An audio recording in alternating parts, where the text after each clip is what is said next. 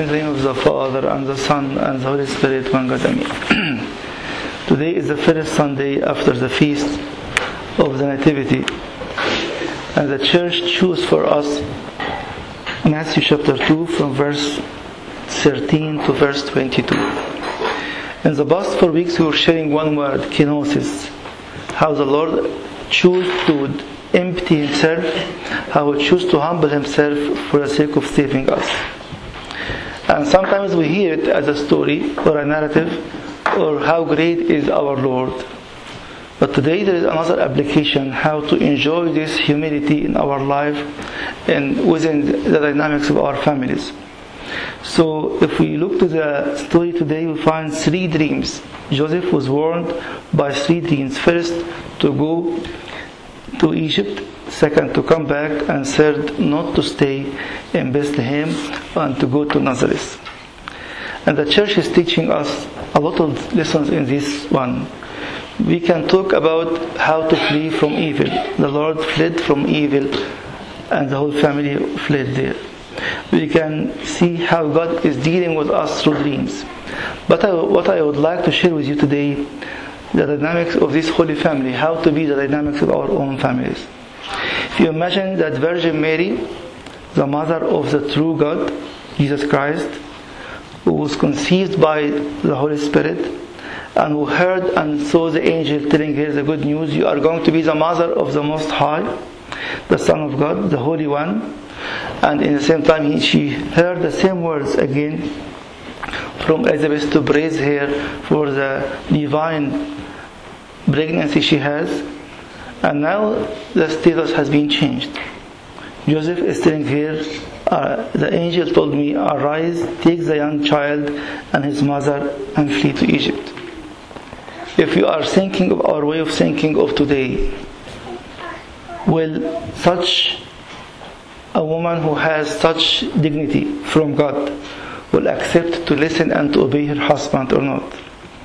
Sometimes you are thinking of the stories as just stories. The Lord is telling me and you this morning how the dynamic of your family working. Virgin Mary was humble enough to follow her husband.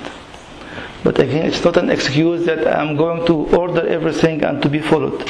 She saw in him the man of God, who was able to receive visions and dreams from God. And in the same time, she saw him as the head of the family. She didn't see him just as a man caring about me, and now I am in contact with God, and God is dwelling in my womb, and I give birth to the Son of God. So the scripture today is encouraging us to revise our dynamics in our families. Later, when he was warned to go back, she was not grumbling. The Bible never mentions that she was grumbling. Why are you moving as such? We have the Son of God. He is able to save us. He is able to protect us, which is true. But now she is submissive to her husband, who is guided by God Himself through dreams and by the appearance of this angel. He showed that he is a holy man from the beginning, when he surrendered to the angel who comforted him when he saw what happened, and he told him that she is conceived by the Holy Spirit. Again and again, the Holy Spirit is encouraging us this morning. We as men, are we able to be in such clear contact with God, to be seen by our family members that we are the holy men of God, and that's why we are going to obey us? Or is it out of oppression or out of authority? Virgin Mary showed us real humility, real meaning of kenosis again, by submitting herself to Joseph, her husband. And in 3 times she doesn't know what happened, but she believed that this man was led by God. Even at the very end, when he chose and warned by God to go to Nazareth as a fulfillment of the prophecy, which again is something really amazing. God was making or rewriting the history to fulfill the prophecies about the Lord Jesus Christ.